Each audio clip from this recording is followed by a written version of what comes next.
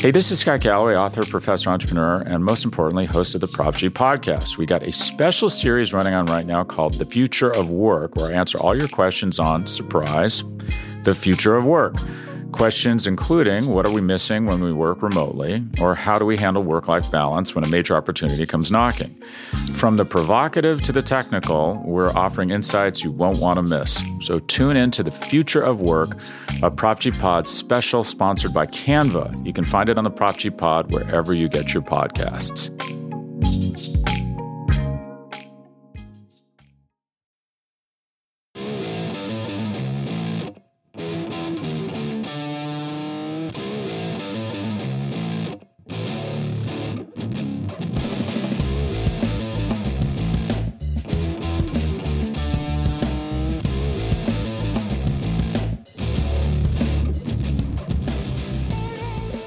What is up, everybody, and welcome to episode 291 of the Talking Chop podcast. I am your host, Brad Rowland. It is Sunday evening, June the 6th, and I am joined as often by the great Eric Cole, who now has power and internet. Welcome, Eric, to the podcast. I'm so happy. I had a tree fall down like a mile from my house, and it took, I was without power and internet for like 5 hours. I wasn't sure if I was going to be able to do the podcast or if I was going to have to do it on the phone. And now I get to talk about the Hawks with Brad Rowland. Right, that's what we're doing, right? I guess we could do a Hawks podcast. I'd be, okay. Yeah. I mean, listen, there's been lots of Hawks developments. If you're a Hawks fan, you will know that. If not, that's okay, and we'll leave it there. But it's been fun to cover the Hawks recently, and to be positive, Eric. Last week's show, Scott and I, it was one of those shows that no one wants to do, and we kind of had to just get through it. This time around, we're talking about baseball, and the Braves. I will be optimistic. The Braves had a winning week. They were 4-3, and 4-3 for a team that was in the NLCS not that long ago. May not seem like much, but 4-3 is a marked improvement over most of the season. Absolutely. It's been a good week for Atlanta sports, and, nothing bad happened at all, especially not today. Yeah, something like that. Yeah. Listen, the Hawks won, the Braves won, the Falcons did a thing that we don't want to talk about, but yeah. Positive vibes today, Eric. I've decided positive vibes today. I'm going to talk myself out of this as well. I'm sure during the podcast. Positive energy is being sent out into the universe. There you go. So yeah, we'll dive in here, as we always do, get through the results, and I'm sure we'll have a few sidebars along the way. But a 4-3 week. Obviously, they opened the week up with a 4-game split, and certainly a roller coaster ride in those 4 games. We'll start on the positive side. I will say the bullpen, with two notable exceptions this week, did its job, and I feel like we talk about the bullpen all the time, but I think we'll spend some actual time on the bullpen on this episode because Shane Green is now on the big league club. He didn't pitch today, but he's now with the club, and also it was basically the polar opposites. Like, for instance, Monday they were awesome. They allowed 1 hit in 4 innings. They were also awesome on Saturday, allowing 1 hit and 1 walk in 4 innings, and today they did the job again, but in the middle. Tuesday, it wasn't good. They had a blow up on Saturday. Oh, no, not Saturday. Sorry, Friday against the Dodgers. So it's been hit and miss. And I feel like we should address the bullpen because all the time I get tweets. I sometimes send tweets about how frustrating the bullpen has been this season. And I think it's true, but I will just give you this number, jump off with, Eric. Coming into today, so it's not been updated. It probably would go down a little bit, I guess. The bullpen was 4th worst in baseball in ERA at 4.80. Does that surprise you in a positive sense or a negative sense? Like, would you have guessed it was worse or better than that? Because I think they've been trending largely in the right direction. It feels about right. I tend to agree. Yeah. So I think it's kind of about right because I felt like for a while they were so bad, and it was hard to. We've talked about this before. It's hard to point to like one guy in particular that's like really dragging down the numbers. You know what I mean? Especially since after the changes they've kind of made over the course of the last few weeks with various DFAs and adding guys to the mix and trying other guys in different spots. It seems like that feels about right in terms of what their collective contributions has been. But I will say that I feel like they have been they've been trending up. What has been concerning, and again, we've been talking about this for weeks now, is like I don't feel like that the usage of the best guys in that bullpen has matched the situations that the Braves have been in. And I think that there has been games that it made it less likely that the Braves are going to win. I'm not going to say that they would have won these games if the if Matzik had been in a game where, you know, they were only down by a run and they end up scoring 3 later on in the game, because, you know, there's too many other moving parts later on in games that, you know, I don't know that for sure, but I feel like their usage has been subpar, and when your usage is subpar and you have guys that are struggling for whatever reasons, that has kind of made it worse. But in terms of like the overall ERA, that feels about right. You know what I mean? Like there's certainly some guys who are a little bit more adventurous than others. Every time Luke Jackson's in a game, I just have started a game on Twitter, like what things are going to happen that we know are going to happen. He's going to have at least one runner in scoring position. It's likely that guy will be stranded despite being there with like 1 out, but he always makes it more interesting than I want it to be.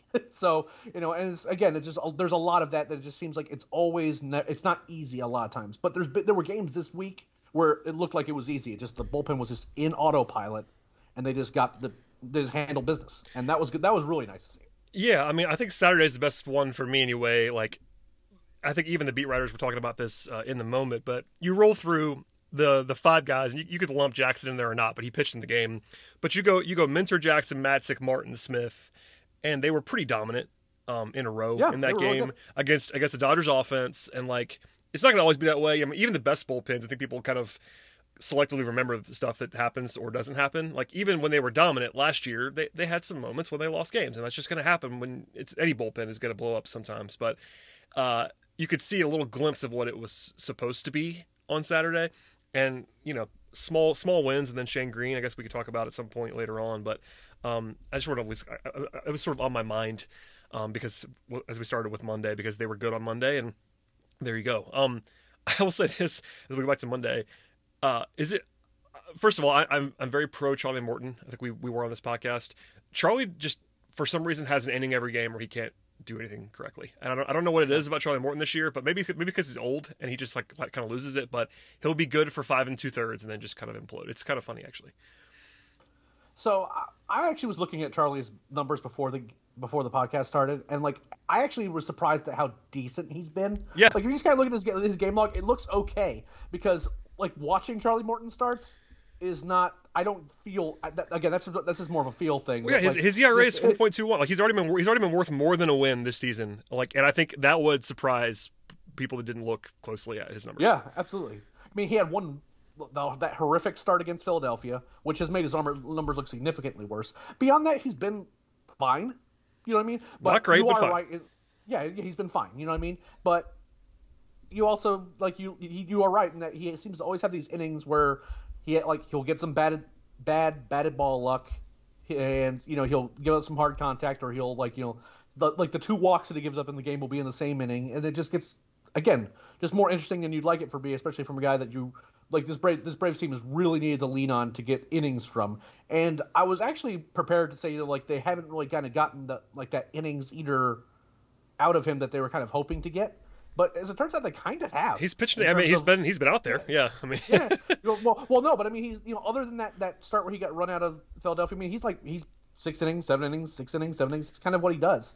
You know, he didn't do that on Monday necessarily because again, that 4th inning was a little bit rough. But beyond that, I mean, again, not his finest effort. I will certainly say that, but he was okay.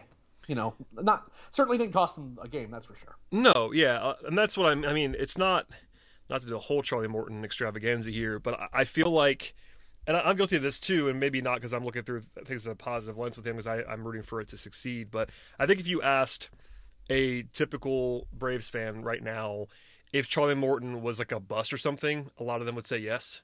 And I get that. How much money he's making. Yeah, and this is the same thing we always talk about, but I think for what he's making, even if he just does this the rest of the season, is it a huge success?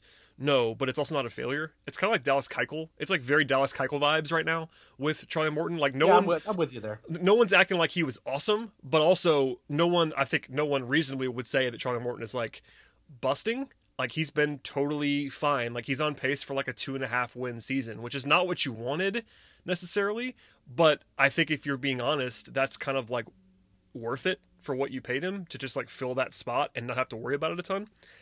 I mean, it's still early June. Like, there's a long way to go here, but I feel like that's just. I was looking at his numbers this week, and so similar on that myself. Like, you know what? He's kind of been okay, but not great, and yet it just feels like it's like one 10-minute period in every start when it's just, not going well. Yeah, just things go off the rails in a hurry for sure. And again, sometimes like he recovers and gets out of it, and sometimes games get a little bit more interesting. But Yes. again, so overall, they won that game 5-3. I'm fine. Yeah, you win on Monday. It doesn't bite you. Obviously, a home run by Ronald Acuna, who is still pretty good. By the way, he homered again on Tuesday. I think he's again pretty good at baseball.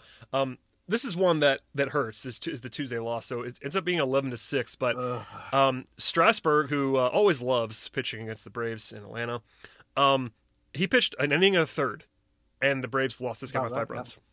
Yeah. So if I told you only that, the only information I gave you, Eric, is Strasburg pitches an inning and a third.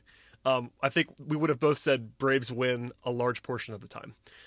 They did not win because Max Fried was not very good either. 8 base runners and 5 earned runs in 3 2/3 for Max. Fortunately, he didn't have the opportunity to bounce back today on Sunday, which was nice, but there were some rumblings happening on Tuesday when Max was not pitching well.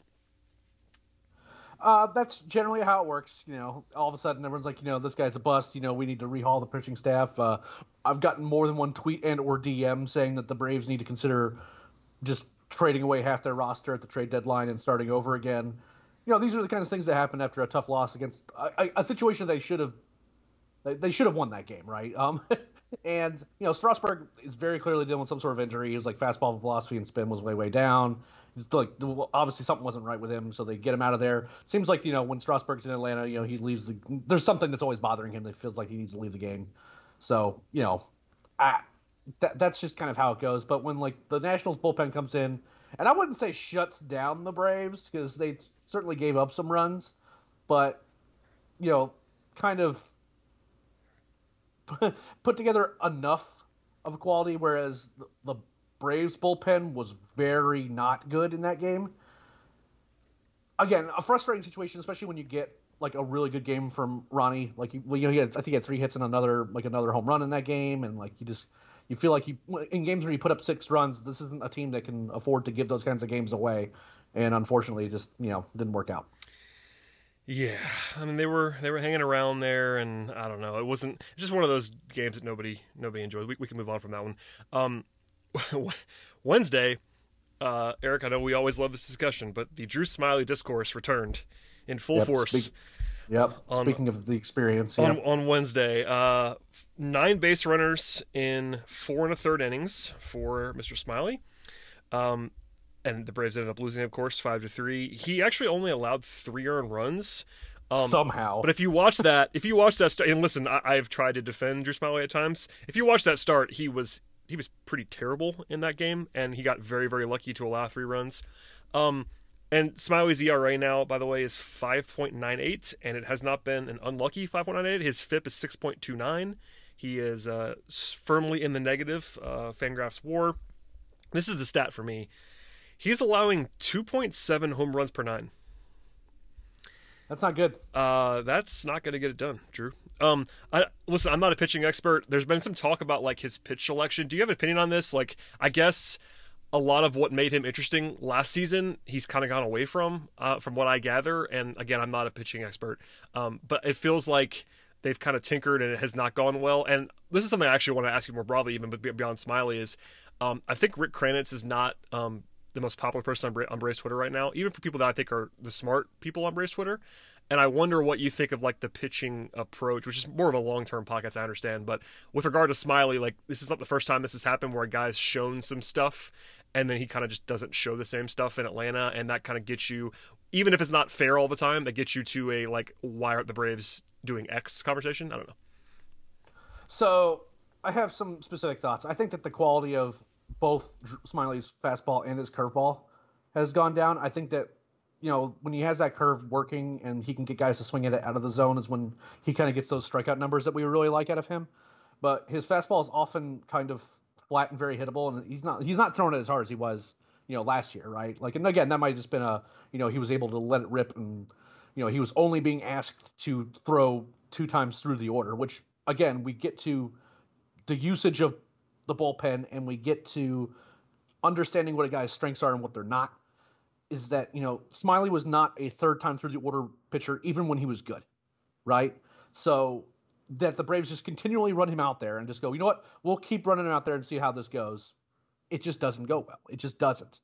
And he's just not that guy, because now he's throwing these hanging curveballs and guys have gotten multiple looks at it, and all of a sudden they start teeing off on him. And he was already not great during that ball game. You know what I mean? He was very, very fortunate that he only gave up 3 earned runs.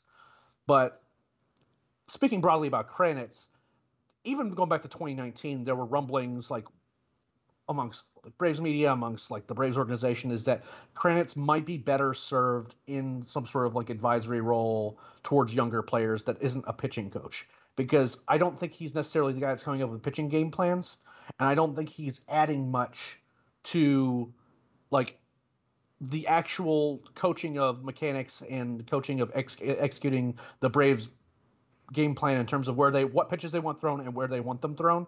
I don't think he's adding much to that. Now, I have some broader concerns about how the Braves feel like these are the pitches that they want their pitchers to throw, and this is where they want them thrown consistently, because that's what the data tells them, because I don't think that necessarily speaks to the strengths of their pitchers always. But broadly speaking, I think that what Kranitz is good at is that he can go out to the mound, and like it does seem like that there's a broadly accepted thing that he is pretty good about getting guys settled down, and like again that kind of that person-to-person interaction. Very Bravesy. That's very Bravesy right there. Yeah, yes. But I don't think he's necessarily good at the, working on like making adjustments in between starts and things like that. I don't think that's a strength of his. I personally would think that they think he should move on. And I'm a big fan of like AAA's pitching coach. Is a guy that would be a guy that I would certainly be targeting or looking at as an option. But overall, Kranitz does not do much for me as a pitching coach. Now, that said, coaching staffs at the major league level have a marginal impact in a lot of ways. Yeah. And, like, same thing with a bullpen coach, right? Like most Braves fans would know who the Braves bullpen coach is, but we also know the Braves bullpen hasn't been performing well. So, you get these, calls for this guy to, get fired and bring someone else in. But I don't think that those are like magic bullet solutions on the coaching side either. Yeah, that's all well said, I think. I didn't mean to get down that rabbit hole either. I just felt like that was a discussion that was really happening. Not that it hasn't before, but in full force around the middle of the week with regard to Smiley in particular. And obviously, at the end of the day, a lot of it falls on Smiley. It's not like we're excusing that. Yeah, he's the biggest problem. He's not pitching well, and he's not pitching well, and that's not gone very well to this point in time. So no excuses there, but I want to at least bring it up. Last thing before we get to a break. Thursday, they end up winning in the matinee getaway day game. And this is where I defer to you heavily, because Tucker Davidson pitched for the second time this season and it was good. He walked 5, but other than that, he pitched well. And Snitker said after the start that he is on track to pitch again this week. Prospect maven that you are, talk to me about Tucker Davidson. Were you pleased with the performance, and what should people expect for his next start? I was largely pleased. Tucker has always had these starts where he walks a bunch of guys, but those have been much less frequent this year, and I think that the command overall has been significantly better out of him. And it doesn't look like it feels like that guys are having a lot of trouble picking up his fastball and picking up the breaking ball in ways that allow them to make any sort of meaningful contact, and that's a big deal. Then the walks don't matter quite as much.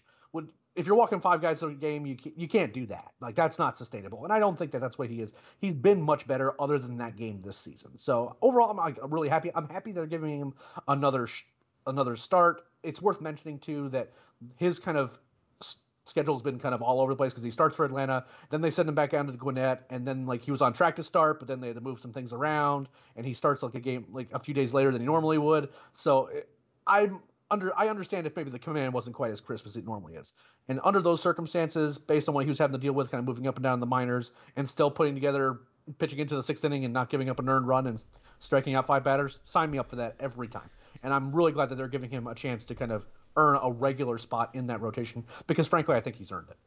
Yeah, I mean, obviously lack of options too, but I do think that he is at least intriguing. This is not like some, cross your fingers and pray plug and play option. He has some actual upside and talent, and obviously you and the minor league guys have been talking about him for a long time, but at least a pretty interesting first start. They won that game in part because of him, which is always helpful. Should also mention that Ozzie Albies hit 3 hits on Thursday, and Ronnie reached 3 times, and Dansby came alive a little bit with a 2-run homer. I want to just mention this. I think Dansby got some attention, and with good reason, for having the sort of heat up a little bit there. Ozzy's been overlooked on this podcast, at least by me, this season. And after kind of a wobbly start, he's up to a 123 WRC plus. Like, he's been quite good for 6 weeks now, maybe more, to the point where he's not quite in Ronnie territory this season, but he's having a better year than Freddie to this point, which I think was not expected. Yeah. He's been good. I mean, again, he started to look like Mike Trout again against lefties. That always helps. It does. He's Ozzy's just incredibly good. He's always gonna be streaky, right? He's just gonna have these stretches where he's just like, wow, he's like the cog that's making this offense move. It's also worth mentioning. I mean, and Dansby too. He's been really kind of on a bit of a tear himself too after, again, a pretty awful start. Is he ever streaky? I'm not sure that ever happens with Dansby. I know I sent sort of a snarky message to Scott on Twitter this week when he said something about Dansby. I was like, oh, the first time that Atlanta shortstop's ever been inconsistent. It never happens with Dansby. Sorry. or Atlanta shortstops just in general, right? I guess that's true. Yeah. I mean, we saw Andrelton Simmons be a good hitter for 3 straight weeks where he was like no one could get him out.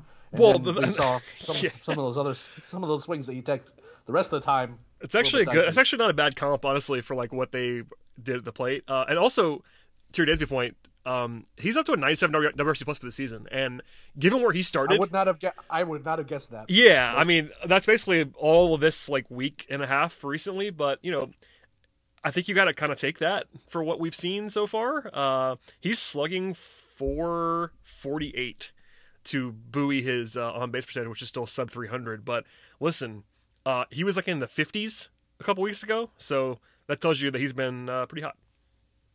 Absolutely. And one thing nice note about Ronnie, other than the fact that he's obviously just really good at baseball, is that it seems like either the Braves are letting him run more or he's running more. One of the two. He's stealing a bunch of bases, which isn't the best news for yours truly, because I made a bet with the internet that if he gets 40-40 that I have to get a tattoo. You did. But and listen, everyone's rooting against you too, including me. Everyone's rooting against you, which I appreciate. Everyone is. Yes. I will honor that. I have no problems honoring that. And I even said something along the lines of, I'm not too concerned because they're not really letting Ronnie run for any consistent basis. But this past week he's been running kind of wild and often. That was a mistake of a sentiment for you to share in public. I'll say that. Is he up to? I'm here for the content. He's all right. Listen, I will say you are still a big favorite. He has 11 right now. That's not. I mean, he's not on pace. To give you some credit, he's not on pace to make it. Now, could he do it? Absolutely, because he's not a human being. But you're in good shape, I think. I feel good of where I am at right now. I feel like 40 home runs might be a lock, but it's not a lock. But certainly, I think he's favored to hit 40 home runs with where he is now. Yeah. He's slugging 600, by the way, 598 slugging for the season. Yeah, and he's actually felt like he's cooled down a bit over the last few weeks, and one torrid stretch from him, and all of a sudden, I'm gonna have even more people tweeting at me. So but again, good. I feel like I'm in a good spot with that bet. But one way or the other, I will honor the terms of that bet for sure. As you should. Anyway, that was a good way to end that series. Non-disastrous. Obviously, it would have been better if they won the series, but to not lose 3 in a row the way that they, the middle of the week went was a bit of a blessing going into the weekend in the Dodgers series, which we'll get into in a moment. But Eric, we have to break now to hear from our sponsors, so hold on tight. We'll be right back. Hey, this is Scott Galloway, author, professor, entrepreneur, and most importantly, host of the Prop G podcast. We got a special series running on right now called The Future of Work, where I answer all your questions on, surprise, the future of work.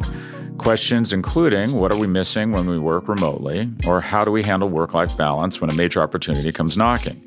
From the provocative to the technical, we're offering insights you won't want to miss. So tune in to The Future of Work, a Prop G Pod special sponsored by Canva. You can find it on the Prop G Pod wherever you get your podcasts.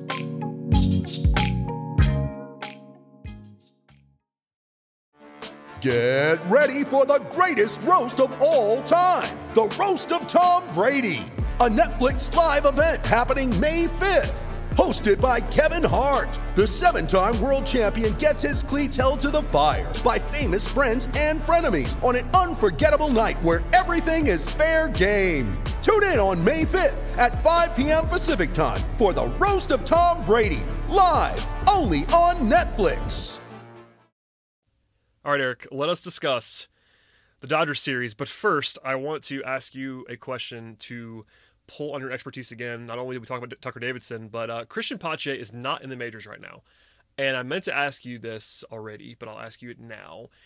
They've activated him. He is playing, but he is playing in Gwinnett. And if you told me preseason that he was going to be active and playing, but the Braves were going to be playing Abraham Almonte most days and Adrianza and Ender, we would have been losing our minds. But I think generally people are not upset that Pache's in the minors. But I'm kind of just asking you for a general status update because I saw some positivity about him in Gwinnett over the weekend from, I think, Gaurav and other people. But where are you at with Pache now that he is healthy and playing again?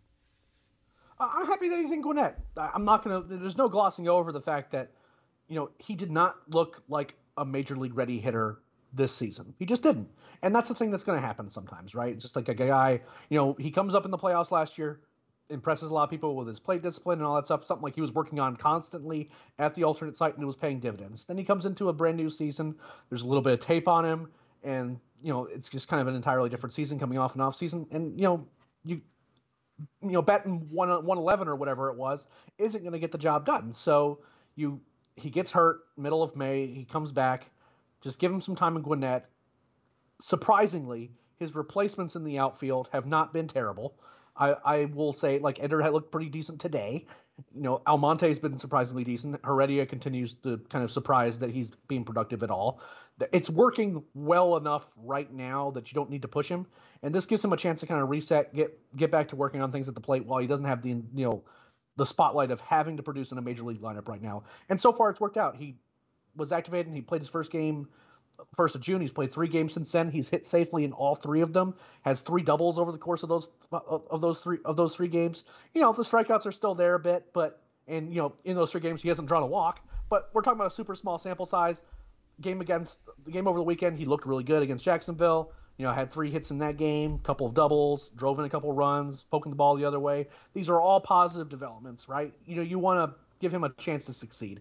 And in the situation right now where the Braves I don't want to say they don't need him because at the end of the day, Ender Inciarte, Guillermo Heredia, and Abraham Almonte are getting regular at-bats on a major league roster. So I don't want to discount the fact that they probably need some real quality in there for the long term.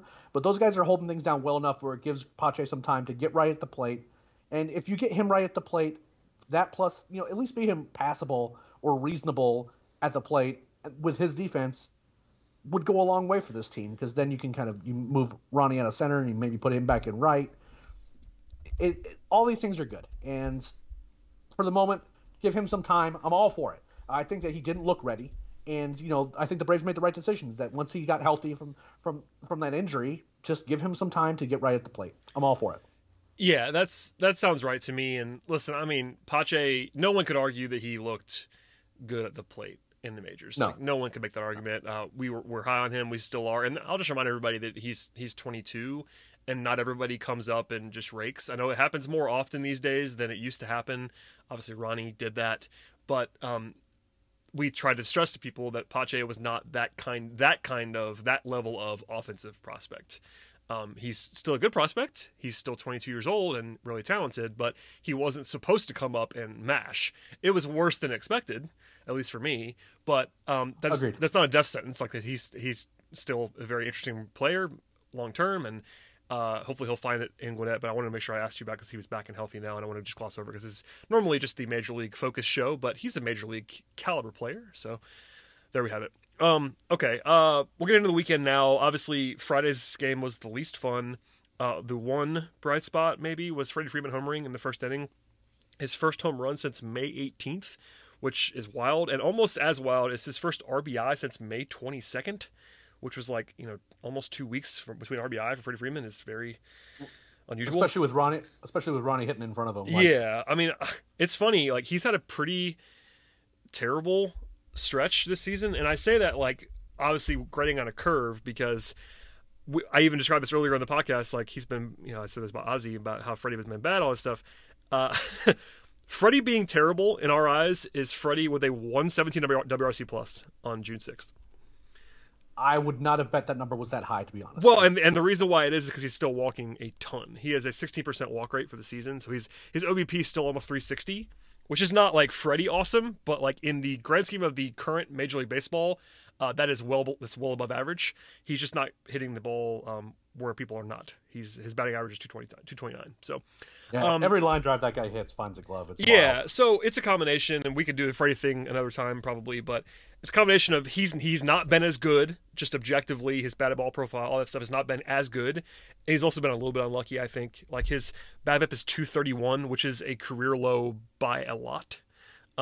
That's one metric for sure. It doesn't cover everything, but he's also not been his jovial self, all that stuff. We talked about this before, but I always wanted to mention that he did hit a home run on Friday, and he has been bad this season, but bad for him is still a player that is quite useful. It's just not himself. And Scott and I talked about this last week, but the Braves' current roster needs Freddie Freeman to be Freddie Freeman in all capital letters pretty badly, with all of the holes and losses between Ozuna and d'Arnaud and even Soroka on the pitching side. They need Freddie to be Freddie, and he's just not quite been that. But obviously the hope would be that he'll find his level as a superstar in the near future, because while he's still been pretty good this year, they need more from him, obviously. No, I couldn't agree more, especially with the loss of Ozuna, which, has been kind of weirdly glossed over by basically everyone in the Braves media. Okay. We're doing this now. I have one comment. Okay. Can we talk about the what was the phrase that was used on the broadcast the first night? Injury limbo. That was the one. That is really bad. That is unacceptable. I understand you're talking live on the air, but that's unacceptable to use that phrase. That's ridiculous. And we'll move on, but I wanted to make sure we always said how absurd that was. And it got attention to the point where it was on Awful Announcing. Joe Lucia has been on this podcast multiple times as a guest. Joe runs Awful Announcing. I will say this. If you are an announcer, most of the time, you don't want to be on Awful Announcing.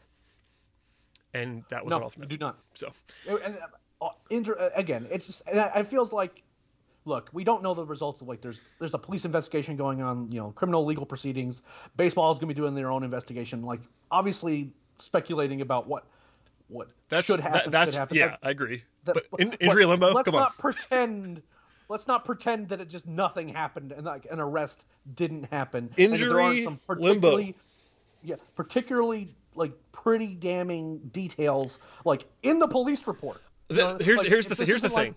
All he had is we haven't talked about who it is. People know who it is. All you have to say is Ozuna's absence. If there's a mandate somewhere to not talk about it, I guess I understand that. But all you need to say is Ozuna's not here, or Ozuna's absence, or the absence of troubles. Something other than injury limbo would have been a good thing to use. Anyway, yes, but as far as baseball is concerned, not having him, not having d'Arnaud is not a small thing, and you just need. It's a roster, as we discussed last week, that it's just not as good as it was supposed to be right now on paper.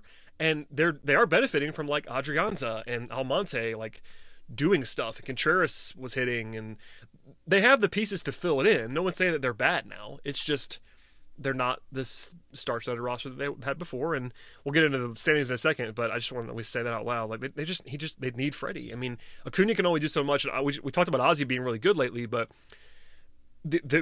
one of the clearest ways to make this offense better is for Freddie Freeman to not even be the guy from last year. That guy's probably not like a full-time, like he was absurd. We said that at the time, but just be the guy from 2019.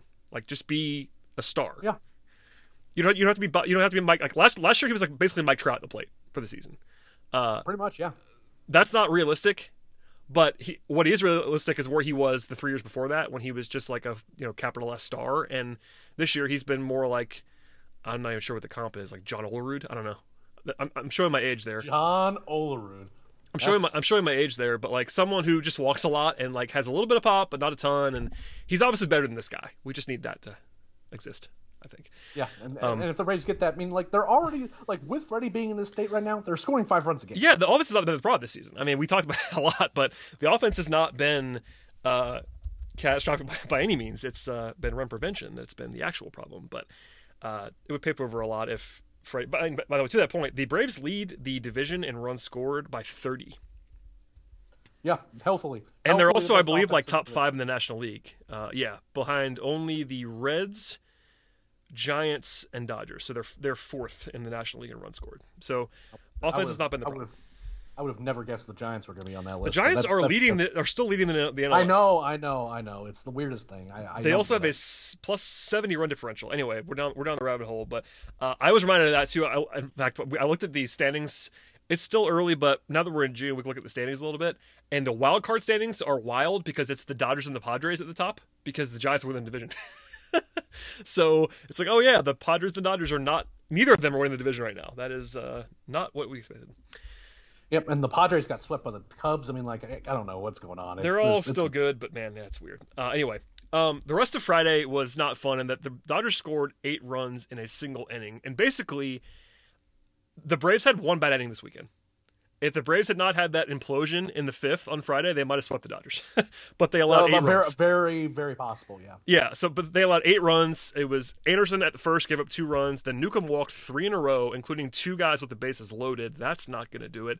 And then Grant Dayton, Dodgers legend, came in to allow a single and a double, and it suddenly was 8-1. And by the way, Dayton got put on the IL the next day. I don't have any analysis there. I guess the good thing, if you want to find one, is that the guys who give up that 8-run inning are not the main guys. It's the supporting guys, your Newcombs and your Daytons. But Nuke,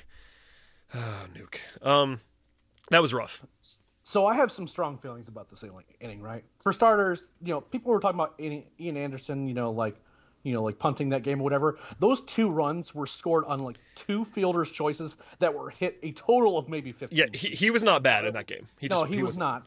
He going into that inning, he like doing that against the Dodgers. You take that every time, right? Like Austin flubs a short grounder and doesn't throw the ball to first, because if he makes that play just to first instead of trying to throw home and like putting a ball square in the runner's back, like then it's 2 outs with the pitcher up, and then Urias gets down a sack bunt that ends up being a perfect bunt, and then all hell breaks loose in this inning. My issue here, and again, that's just a 2-1 game, and this is something that I will continually harp about, is that in a 2-1 game where your offense consistently scores 5 runs a game, they haven't been doing it in later innings, but scoring 5 runs a game, you take that from your offense. You're only down 2-1. You're trying to put out a fire, and your answer to the question of who should I bring up out of the bullpen is Sean Newcomb. I do not understand this. I just don't. Newcomb is good and has been good in situations where he starts the inning and he can start clean, and like he's put up some decent relief appearances in those situations. When there are base runners on, and this is true when he was in the minors, as soon as there's runners on and as soon as there's a crisis that's actually in play, he is not the guy you want. And in a 1-run game, you want guys that you can trust to get outs.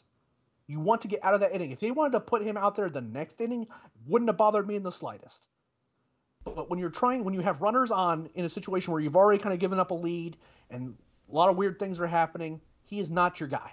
He just isn't.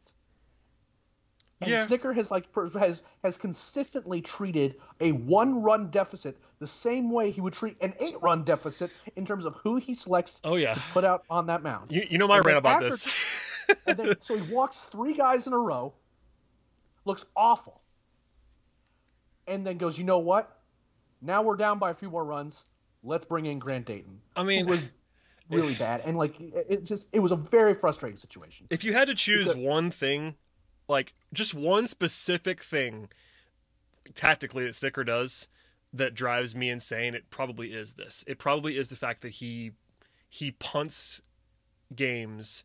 Maybe punts too strong, but he does not treat leverage situations properly, in my view, when they are losing. He just, for whatever reason, I don't want to overstate it, but it's something we've said a ton on this podcast. If you're down 2 in the 5th, like that's not the time to bring in your worst reliever. You know what I mean? Like, it's just not. Yeah. Like, and he treats it like they're down 7 and they're down 2 or down 1 even sometimes, and they'll do that. But if they're up 6, like up 6 is a lower leverage spot than down by 2. And I just don't know if he understands that. and up by 6, it is, I would say, likely that we are going to see one of the 3 best relievers on the roster in that game. Like, yeah, likely, no, I mean, very likely. And that's a Bobby thing too. Bobby used to do the same thing. Like he would, unless it was a comical lead. Like if you're up 10, maybe he doesn't do this. But if it's 5 or 6, like that's not high leverage. You should try to not use your best guys up 6. But it's just the opposite. And again, we've done this a number of times, but that wasn't. I know you and I talked that night on Friday about this, and you were steamed about it, and I understand. I mean, it's frustrating because look, would they have lost this game anyway? Maybe, for sure. It's not like they were gonna you're not favored to win, and I think that's part of the reason why people don't understand this is that if you're already losing, people assume you're going to lose. So when you lose by more, people don't really get outraged by that. But it's a leverage play, it's a percentage play, it's a win probability play, but it's hard to sometimes put your math hat on and realize, all right, we actually have about a 30% chance to win this game. If we put this guy in, it'll stay at 30. If we put this guy in, it might go down to 20 because this guy is a lot worse than this guy, and that's hard to comprehend. I don't know. I'm obviously just throwing out numbers willy-nilly there, but it's just it is a maddening thing if you are trying to just do the math, and not even just pure math, but just the common sense of this team's in previous years has prided itself on being this comeback team that never quits and never says die, and I get that. They've had a ton of great comebacks in the last couple of years, but it's kind of incongruous because they almost punt games sometimes when they are winnable still. I don't know. And it was worse because they scored 4 runs later in this game. If you just get out of that inning with just giving up 3 runs or whatever, even if another run's you give up a hit in that inning, right? But you end up getting out of it. And, you get – instead, what you get is, again, a 7-run deficit is really hard. They scored 4 runs in the 8th inning. If they only give up, again, 3 runs in that inning, and things kind of go to plan the rest of the way, which they only gave up 1 run the rest of the way, the Braves win that game. Yeah. And again, there's a lot of moving parts as who you would use and who wouldn't, and how the rest of that game would go. But and I understand that, but put your team in position to win games, because right now the offense is scuffling late in games. Your bullpen is a little bit iffy. At least give yourself a good chance as opposed to stacking the deck against yourself. And it's frustrating. It just is. And again, we wouldn't do this kind of rant on one game in a non-playoff setting. It's just that this has been a theme for a while. All year, and then there's the double switches and all this weird stuff where like these double switches where the pitcher ends up coming up sooner, and why these double switches are happening. Why is it more desirable to have this hitter in this situation versus the guy you already had in there? These are things are hard for me to kind of wrap my head around, but that's the one thing where it's been consistent. It's just that, when in close games, those games, particularly if the Braves are losing, I haven't really seen as much when the games are tied, although it's happened before when the games are tied. It's just when they're down a run, it's treated like the game's over. If you're down 1, here comes Jacob Webb, and that's what you're going to get. And before anyone yells at me about bashing on Snitker, a lot of this is solved by these bullpen guys not being bad. Well, right? yeah, that's obviously implied. Newcomb's complete inability to throw a strike in that inning, not even close. Throw a strike, make them at least put the ball in play, and let your defense do something. And that's the damage of, and this is everybody's playing under the same rule, but that's also the damage of the 3-batter minimum, because we all knew that was going to go badly before he got to the 3rd batter, but you can't dig him out. It's just he's out there, and Godspeed. Anyway, we can move off that game because the rest of the weekend's more positive. Saturday, they win despite 4 errors. They made 2 in the first inning, and they were lucky to only allow 1 run. Then they put 5 on Kershaw in the 3rd, a couple of 2-run doubles by Ozzie and Dansby, we talked about earlier. They did give some back with 4 singles and a double play and then another error in the 4th inning. But Almonte gives them some insurance, as we talked about at the top of the podcast. The bullpen was awesome on Saturday, but not every day that you win a relatively close game with 4 errors against the Dodgers. That's not what you would have drawn up, but it got there. No, that Dodgers team, I know that they're not as dominant as we thought they were going to be this year. They're still good. But, giving them 3 outs is just every time it happens, every time I saw an error, I'm just this is the team that you really, really you jump on a lead on them. This is the last team you want to give an extra batter to, let guys get on base and let them, because they'll punish you. Every guy in that lineup is capable of taking you deep or making a 1-run inning turn into a 5-run inning. That's just what they do. It's what they did to the Braves in the playoffs. Is every at bat, it felt like in that playoff series, every at bat was 14 pitches. And, when you get a chance and you get a ground ball and you get a play where you can get an out and you instead, result in giving up runs, it feels bad. But fortunately, again, Ozzie and Dansby, up the middle defense in the infield has also been really performing well at the plate lately. I was happy to see Almonte get a solo home run too. Yep. Just to kind of like, again, I'm not like super enthusiastic about Abraham Almonte getting regular at bats in this Braves lineup, but you want to root for a guy like that who's put in a position to, the spotlight's on him right now, because right now that the Braves outfield outside of Ronald Acuna Jr. is kind of a mess, and you want to see a guy succeed in that situation, especially a journeyman guy like that who's not been known to like hit for a bunch of power or be like an offensive force whatsoever. And he's hit really well down in Gwinnett, and to see him produce at the major league level, I was that heartened me. And beyond that, you were right. The bullpen was legitimately very, very good. Yeah, Almonte is almost 32 years old, and journeyman is the right term for it. He's always been on a bunch of teams. He's been a major leaguer for a while, and that's a heck of a career on its own. But so far, in 16 plate appearances, he has a 219 WRC plus with a 727 slugging. So sustainable. Well, yeah, obviously, but very, very timely though. Like, all jokes aside, it's not sustainable. We'll be the first people to say that. Same thing with Adrianza early in the season was kind of hot, and even Pablo. But the Braves kind of need this kind of weirdness right now with their setup without Ozuna and without d'Arnaud. Like they can really benefit from a weird hot 2-week stretch from Almonte. Like it would be nice to get some good luck. Sure, and he's been hot, and he's obviously smashing the ball right now, and it's not going to continue. But listen, just ride it as long as it goes, and he tacked down a run, and he had a good game today as well on Sunday. So good on Almonte, who was very not in the plans coming into the season. Well, and on Sunday, obviously Shane Green, that was the news before the game. He did not pitch, but he's now up with the big club. And then Fried, as we talked about before, bounced back with a 6-inning, 1-run performance today. The Braves kind of just score 1 run at a time, nothing terribly flashy. And Albert Pujols, first ballot Hall of Famer, drove in both runs for the Dodgers today.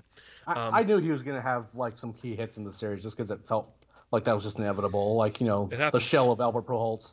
That was the first guy that, Newcomb managed to, walk in to load the bases or whatever. The shell of Albert Pujols just couldn't throw a single strike to the guy. But yeah, I mean, I'm happy for Albert that he's kind of put in a position where he can, like, in his probably, if this isn't his last season, he's getting really, really close. Just to kind of see him occasionally put up some decent numbers. I wish they wouldn't do it against the Braves, but no. But other than Pujols, I mean, the Braves really handled the Red Sox on Sunday. The Red Sox. What's going on here? Dodgers. Did you have a blackout? It's fine. I did the same thing earlier today. I had a little bit of stroke. Yeah, it's been a long day. It's fine. No, it's I don't know. The Dodgers.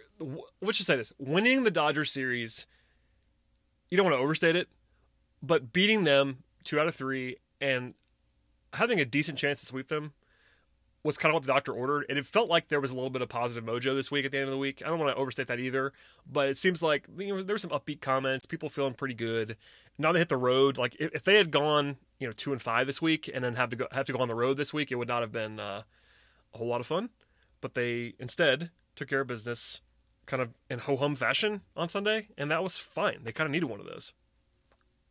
Yeah, and this is the team that really can thrive on like really positive energy. When you have guys like Ronnie and Ozzie, Dansby to a certain extent, just kind of, and some young guys on that roster, just having some positive energy in that clubhouse and positive energy in that dugout, like that's going to help, because I mean you're going to Philly, which is a team you really need to put up a good result against because they're kind of competing with you for that second place spot, and then you're going against the Marlins, who you really need to beat up on because you don't want to like have a tough series against the last place team in your division.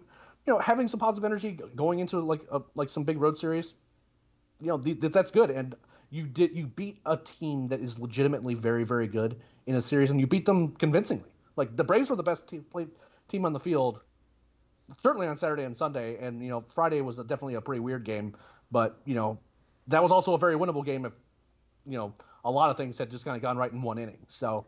Overall, there's a lot to take away that was positive from, what the Braves this past week, and particularly that Dodgers series. Certainly. So at this point, they're 28-29. No one's excited about that, but they're better than they were a week ago. They're in solo second place in the National League East. They're 3.5 behind the Mets, which is not nothing, but not overwhelming either. They're actually 5 out in the wild card, which is what surprised me earlier when we were talking about the NL West team. So the division is, you would think, easier to win than the wild card at this point in time, given where the Giants are, unless they cool off. But anyway, it's still a long way to go. still 100-plus games left in this season, even though it feels like such a slog so far. This week, they're off on Monday. Then they go to Philly for 3 and Miami for 3. Not exactly a treacherous slate, but still road games in the division. Always somewhat challenging. We're in this dog days period now where it's like, all right, they need to keep winning, but also, like, I'm not going to tell you that they have to go 5-1 this week. Like, they go out and go 4-2 and just kind of chip away. I'm mostly joking about this, but there seems to be like a hard ceiling at 500 where every time I get there, they kind of just fall off a cliff. So that would be the hope, is that they can actually like break through that number at some point in the near future. But all joking aside, they just need to go out and go 4-2 this week. It'd be fun. Yeah, that Philly series is going to be really interesting because the Philly crowd is not going to be liking any team from Atlanta being in their city. It is wild that they're going there right now while the Hawks are there. I mean, if you're not a basketball fan, the Hawks are playing in Philly on Tuesday, at the same time as as Braves Phillies. So there will genuinely be an Atlanta-Philadelphia brawl in the sporting world on Tuesday night at, again, not kidding, the exact same time in the same city. So that should be interesting. Also, it's Smiley against Nola, which is the worst pitching matchup for the Braves imaginable. So that's pretty bad, yeah. That's one. If you're trying to put odds on that one, listen, it's baseball. Nothing is you don't want to overstate it. But if you had to pick a matchup between the Braves and the Phillies, you would not want Smiley versus Nola on Tuesday. So. No, I mean, Smiley no-hitter incoming, obviously, now that that's fine. Yeah. I'll accept that gleefully. And then it's Davidson Wednesday and Ian on Thursday against Zach Wheeler. That'll be fun. Thursday afternoon game, 1:05, so tough for those of us that have day jobs. But Anderson versus Wheeler should be entertaining, to be sure. Absolutely, especially, again, other than that stupid inning with the Dodgers, I mean, Ian's looked really good this season. And, Zach Wheeler seems to always pitch really well against the Braves. So, these 3 games in Philly are going to be tough, and if they can win that series, that helps a whole bunch, because then you go into Miami, and that's a team that probably isn't quite ready to compete with the Braves. Have a bunch of young guys who I think are talented, but just maybe aren't quite ready. If you can take that series, it puts you in a really good position to be doing well in Miami, and then you just have to kind of hope that the Mets continue to find ways to not try to run away with this division, which they have done. Despite the fact that the Braves have been, they're below 500, they're still in second place, and the division lead is right there. It's not that far off. It's a good week here and a bad week for the Mets, and all of a sudden this is a really, really close race. Absolutely, and the Braves and Marlins love each other. They have this famed relationship on both sides, with no history at all. Don't hit Acuna with any pitches. I mean, I understand that Mattingly has this thing that he needs to be able to establish dominance over a kid who's raked against him, but just don't do that. Just don't be that guy. And I have no confidence that they're going to end up doing that. They're going to probably, Trevor Rogers or something's going to go up and in on Acuna, and he's going to get hit by a pitch, and it's going to go off the rails in a hurry. Yeah, hopefully not. But regardless, we'll have plenty to discuss. That'll probably do it for us today, Eric. I'd like you to plug the other podcast that is on this feed, and also your other podcast endeavors. We should tell people to share those as well. But Road to Atlanta has been busy. There's plenty of minor league coverage happening daily on the site. That's where I learned of most things in Braves minor league world, including, as we record this, Jesse Franklin had a home run. I was getting tagged by people over and over again on Twitter, which I always appreciate. Bring me your Jesse Franklin ats. I'm always a fan of that. I'm happy that you're getting tagged in those, to be sure. Road to Atlanta will be on tomorrow. It's gonna be me and Gaurav. We're gonna talk about what Road to Atlanta has been, is going to continue to be. It's just going through each level of the minors. Who's been performing well and who hasn't been. The various transactions. We haven't seen a ton of roster movement other than Spencer Strider getting promoted over the last couple weeks. But that's generally what that show is going to be. And I appreciate the plug on the. I'm going to be doing some podcasts outside the Talking Chop world. It's for Believe Podcast Networks. I'm going to be doing 3 different weekly shows. One's going to be kind of a general Brave show, very similar to this one. It's going to be majors and major leagues, minor leagues, and then doing a lot of mailbag questions. We're going to do that each week. It's also going to be a sports card collecting show and a general minor league show, not just the Braves, just all over across the league. And Wayne Cavati's going to help me out with that each week. So that's going to be a lot of fun. I'll have more details about that once the streams are kind of more firmly established. I'm waiting for some things on the back end to get done, but make sure you're listening out for that. And this week, in particular, other than the regular minor league coverage that we constantly do, our draft coverage at Talking Chop is is ramping up a good bit. With Matt's going to be posting an article about the guys like the day 2, day 3 type guys that he hopes the Braves target in those kind of later rounds that he likes. So that's kind of something to look forward to this week. Lots of content on the way. Please subscribe/follow this podcast network. Follow Eric on Twitter machine at Leprechaun. Follow me for mostly Hawk stuff right now, but also the occasional Braves hot take at BT Roland. Follow the Side Eye Talking Chop. Plenty to get to. We'll be back again next week. Road to Atlanta coming, as Eric just said, in the next day or two on this same feed. And we'll see you all next time.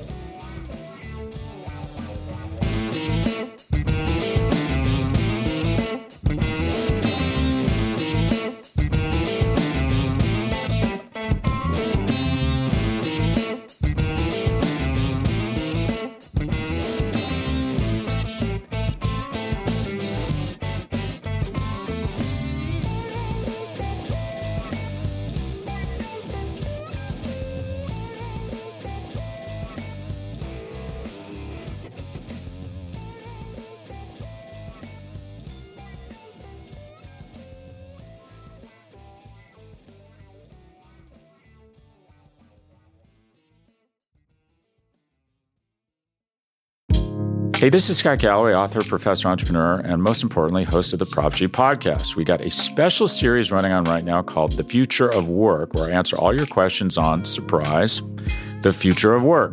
Questions including, what are we missing when we work remotely? Or how do we handle work-life balance when a major opportunity comes knocking? From the provocative to the technical, we're offering insights you won't want to miss. So tune in to The Future of Work, a Prop G Pod special sponsored by Canva. You can find it on the Prop G Pod wherever you get your podcasts.